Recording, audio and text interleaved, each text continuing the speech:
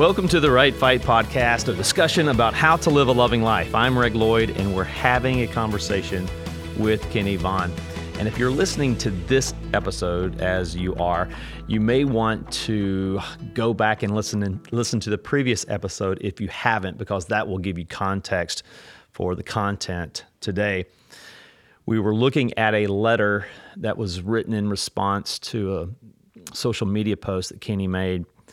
And the letter was talking about depression and how an individual was experiencing depression because of loss of his mother. And we're just talking about that. In the last episode, Kenny shared his story and the first thing to do when you're in depression, what to do. We're going to pick up from there. So, Kenny, where do you want to go from here after, you said ask the question why and just keep asking why until you can find, what you're doing is trying to look for truth, right? Yeah, so by keep asking why, I mean, so you ask why and then you have an answer. Then you need to ask, is that true? And then why do I believe that? Because there's a core belief that is leading to what you're thinking that is resulting in us getting caught up or trapped, if we are. Now, when terrible things happen, I think we all get knocked down. Hopefully we do. If we don't, then there might really be something wrong with us. But a lot of times we get knocked down because something terrible happened, and then we think something's wrong with us. But there's nothing wrong with you. If you're wiped out, depressed, or if you actually get depressed, something is wrong with you. But you're down, you're sad, you're struggling to be motivated, you don't have interest in a lot of things. That kind of stuff for just a little while is perfectly normal in trauma. And when we're going through something significant, but we should continue to move through it, and we should be getting a little better at a time over time. Maybe the first few weeks we aren't, but then we should be seeing signs of improvement. We get to a couple of weeks or more, and we're actually getting worse, not better. Those are signs that we're now doing something, not just what happened to us, but there's something we're doing or believing that is leading us to not start going the right way, but to continue down the wrong way. And so that's when we need to ask why. Why do I feel this way? Why do I believe this? Why am I thinking about what I'm thinking about constantly all the time that I know? If you ask yourself what is leading to this, if you have no idea, that may be a totally different ballgame. But the vast majority of the time, people know exactly what they're thinking about all the time that's leading them to the place where they are now. And then you need to ask, why am I thinking about this? What is this true? Is this not true? So why and is it true will eventually lead you to, and if you can't sort that out, call us. Call me. I'll call you. We'll just see if I can help you find, isolate what is the core of this. And then it's not easy from there. Now you got to change your mind. You got to choose to believe the truth. But once you choose to believe the truth, then you can kind of start packing up and head in the other direction. And it's still going to be a fight to get out of there. But one of the next things to talk about that when we were in the last podcast and coming into this one is because when you're depressed, you're not going to snap out of it. Hopefully you can pack your bag back up and start heading a different direction, to start heading for the way out. But you're not going to be out of there today, and probably not next week, and maybe not the week after that, and maybe not the one after that. So I think it helped me when I was going through it, and I accidentally stumbled on this. These things helped me. And looking back now, I say those things helped me survive until I could find my way out. And by survive, I just mean this. I couldn't have a good day. I never had a moment once I was actually full blown in depression, and I was there for probably 18 months. But once I was all the way in there, and there was no such thing as even a really good moment. I didn't have a single moment for over a year that I was genuinely excited, happy, grateful, or anything like that. Not a moment. Nothing, okay? It was all suffering or sadness or blue or like this cloud that I didn't even understand. But in that place, in the fog, in the valley, it could get way worse and it could get better. And so it helped me to find things that would make it that would lighten the load while I was in it. And they were very simple things for me. So, and I just stumbled on them because, when you're there, it's like any sense of relief is significant, especially compared to, the things that were the absolute worst thing for me to do was when I would sit down and go, my God, how did I get here? And what is wrong with me? I knew something was wrong with me. And then I would start reliving, like I'm going backwards now. Like, this has been how long now? And when was the last time and you go back through all that stuff. And so it's like this devil's just leading you and showing you all his trophies, all his victories and all your failures. And in that, I would spin out of control. Like that would get pretty ugly sometimes, as far as like I had to hide or go outside and whatever, but, so that was the worst of being in the depression. But then the relief in that I found, so when those things would kind of come along or be knocking, I found little bitty simple things that would give me a sense of relief. Like, we live in the country. It's about, 15-minute drive to town to get a soda.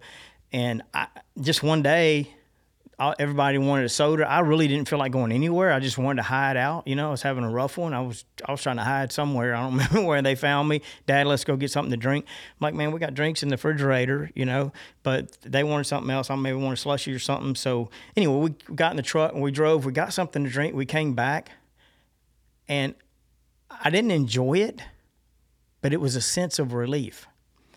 So, man, after that, it was like, anybody want something to drink?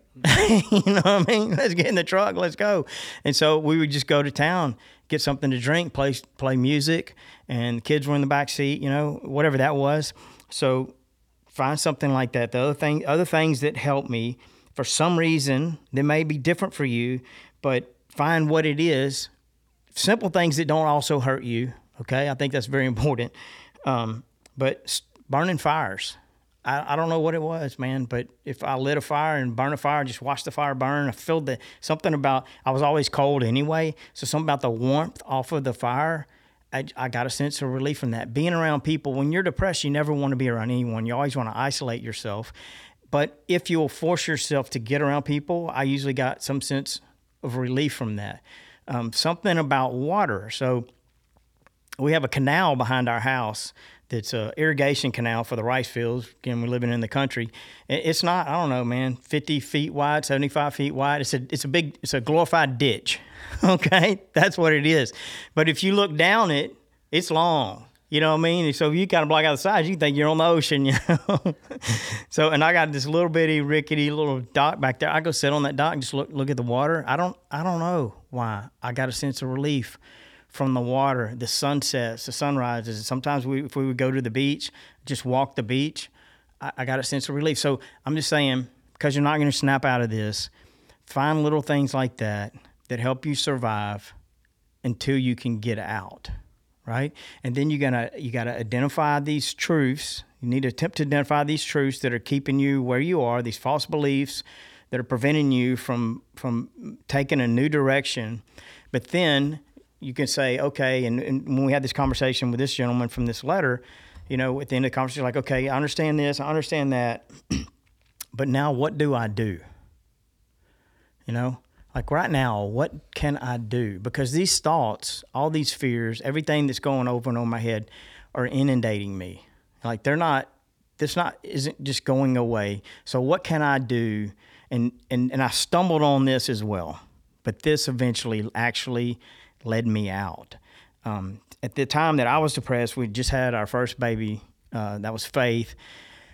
And Tammy would sing her to sleep at night. That was another thing. So we got a fireplace downstairs. I'm torching it. You know what I mean? I still burn it all the time now. I love fire. I still love fires, right? But so I'm torching the fireplace. But Tammy would sit she would sit in the rocking chair and rock Faith to sleep, and then she would sing to Faith.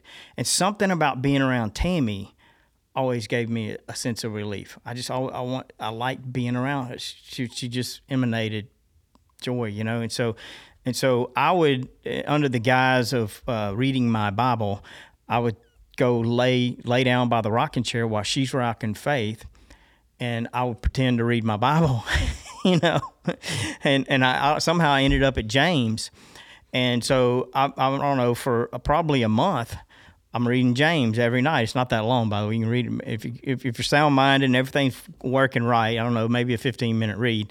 But man, when you're depressed, I'm having to read the same sentence like 5 times just to understand that sentence. That's how ugly a place I was in. And but I started realizing that when I was reading God's word, and I was sitting by Tammy, I just had an extra measure of relief. And so when Tammy wasn't there and I was really struggling, I'd go to James and I would just read it. Like I might read it 5 times in one day, and I would read it slowly. And all I knew, I was just looking for relief. Like, I can't take this anymore. I'm just looking for relief. So I would just read those scriptures over and over again. Well, that led to me starting to read Philippians.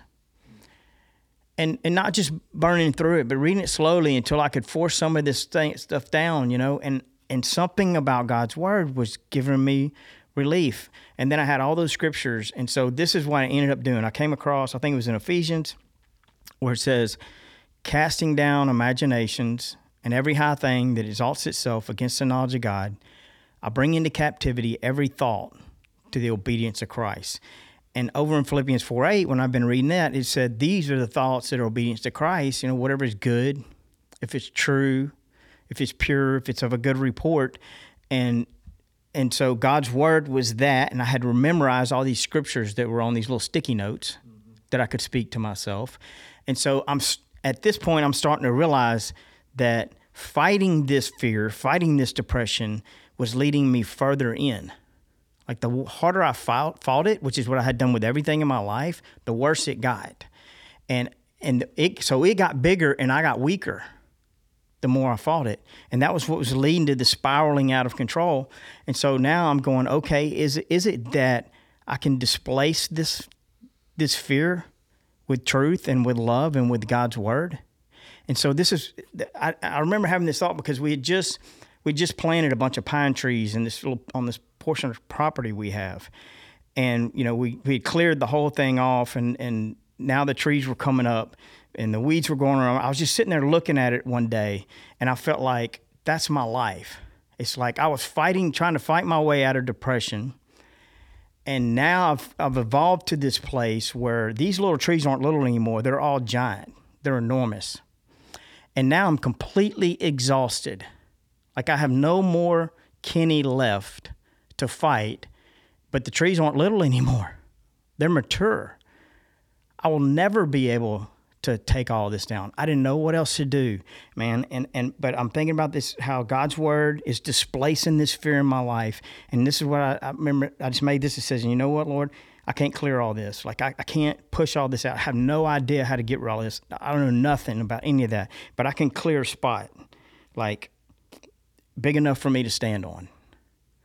I'm going to clear one little spot that's big enough for me to stand on. And I'm going to plant a seed of faith right there. And that seed of faith for me was God's word. I cast down imaginations, and I'm going to defend it relentlessly with everything I have. That's all I know to do. And so I would plant that. I cast down imaginations, every high thing that my seed was that scripture, and then I would speak all these other scriptures I had memorized, like from Psalms 23, the whole thing. I memorized the whole thing. Simple as Philippians 4:13. I can do all things through Christ strengthens me. God didn't give me a spirit of fear, but a power, love, and a sound mind. I have not seen nor ear heard, and neither has entered into the heart of man things which God is prepared for those who love him. I know the plans you have for me, plans of profit. Man, I could go on forever. I memorized all these at that time, right? So that was me holding my one little bitty piece of ground, keeping faith alive. And then I'm trying to grow that one seed of faith. Instead of trying to kill all this stuff around me that had grown up, I'm just trying to grow this one seed of faith in my life. Over time, it took weeks, but man, as I persisted in that, and when I say persisted in that, I mean some days I would only have to do that, cast down imaginations. My whole regime would take 5 minutes maybe. Maybe I have to do it 10 or 15 times, and some days I did it all day long, man. Like, I would finish. It helped. It seemed to work when I did it, but as soon as I finished, all the fear was just like, bam. I looked up. Basically, I looked down. I planted the seed of faith. I got everything nurtured. Everything's pretty. It looks good. And then I looked up, and there it was. And so I had to look down again. I had to make myself over and over and over again. Eventually, the fear started reminding me to look to the seed of faith. Instead of the fear reminding me of who it was and what it was and leading me to fight it, it started becoming my reminder to run to God, to run to Christ. And so I started persisting in that. And then when I persisted in that, all of that was to survive. Like I had no inclination, no hope that one day I would come out of this. I'm trying to survive because I got a family, I got a wife and kids. You know, I got a business, I got stuff to do. You know, and then one day, man, I woke up and my eyes opened, and whatever had changed in my brain changed back. Like it flipped. So there's something about pouring that truth, about the sword of the Spirit, about faith, about like we are created for this. And there's something about pouring that in there that aligns us properly back to what we were, man. I mean, like I literally was afraid to move in my bed. It's like, you know, the person I thought I would never, ever know, feel, or recognize again was present. And so, you know, I did have to get out of bed. I had to go to work, and it lasted about a half day, and it was gone. But that gave me so much hope. You know, it's like, are you kidding me? It's not like I got a chance, you know what I mean? I got a shot here, you know? And then I was able to connect the dots that, hey, that wasn't for no reason. And so then I persisted in that. It might have been another week or two. I woke up and bam, I was normal. I know that sounds crazy, but it's just real, right? And it lasted all day long, you know, and then I lost it. And then I went another week, and anyway, I persisted, and I ended up stretching out 5 days in a row, and I never looked back, man. I never felt sense of depression, never seen it. I'm not saying I won't. I hope I don't. But if I do, I think I know how to survive when I'm in it, and I know I have a chart, a course, truth for how to not head further in, but how to actually head out, and that's what I want to try to share with people. And I like to say, kind of wrap it up with this, you know, that what I learned in the end, I think, is that I found my way out of depression the same way I got in, but just going the opposite direction. So just say it like this. This fear came along, and my life was like a garden, all right? I mean, I had a good life. Everything was, I had a wonderful wife, beautiful child, you know, successful business. Everything around me was just wonderful, you know? It was all faith. I mean, there was nothing to be discouraged about. Then something major came that gave me cause for a lot of fear and potential discouragement. And what I did in the middle of my beautiful garden was I planted that seed of fear. And I gave it 100% of my attention for months on end. I never looked up at all the blessings in my life. You know, I didn't look up at all the truth. I became consumed with this fear, and it grew. And as it grew and it spread, with my nutrition. Like I'm feeding it. I'm giving it, I'm tilling the ground for this fear. I'm doing all these things. It grew and it spread, and eventually it choked. It took over the whole thing. And then by the time I realized it, the whole thing was out of control. Now I'm fighting. I'm trying to pull all the weeds. I can't do it, and they turn into trees. And now I'm the total opposite. My whole life is filled with this misery and depression. And I'm running around trying to chop down all the trees. You know, I'm pulling everything up I know how to pull up. I'm fighting it. And it's only getting worse. I'm pruning it, and I'm feeding it, and I'm spreading it. It's still got 100% of my undivided attention. So I finally came to a place where I did the same thing I did with fear I did with faith. Before I had this garden, and I planted a seed of fear, gave it my undivided attention, it grew and it choked all the love and peace out of my life. Now, instead of trying to tear all that up, I gave up on that. Instead of planting a seed of faith at my feet, a seed of fear, giving it my undivided attention, I planted a seed of faith in God's word and truth and gave it my undivided attention. I became totally consumed with just what I could handle right there. And without ever knowing it, expecting it, anticipating it, anything, it grew. And it choked all the fear out of my life. I didn't have to. So it came to me like this. It was like doing this, giving my attention to this faith, speaking God's word to myself relentlessly, day in and day out. Over time, it was, I had become so weak, I could barely get up sometimes. It was starting to give me strength back. Okay. Well, then when I felt like I had all my strength back, my first thought was, now I'm strong enough to go tear all this stuff up. Okay. So I'm about to jump back in the fight with all the fear again. But man, so now I'm strong enough to go tear all this stuff up. And man, I'm telling you, it's like I looked up and I looked around and it was all dead. Faith drove fear out of my life. God's word, love drove fear out of my life. So yeah, it's living and active. Yeah, find a way to survive while you're in. Yep. Dig for the truth. Get to the root. Pour truth into your life. I like how you scripture. You talked about Tammy giving you those scriptures because she came alongside you to do what you weren't able to do for yourself at that time. That's right. And my wife, she'd be open to share, but postpartum depression, she's a LPC counselor too. So it's like, you ought to know how to get out of this. And she couldn't. So same thing I did, but I only gave her 3 scriptures on index cards. And I highlighted certain words in those scriptures that I wanted to stand out to her. And that's how she got out as well. And, you know, it's work. It takes work to get it in you, and it takes faith to get it out of you. Wow. Right?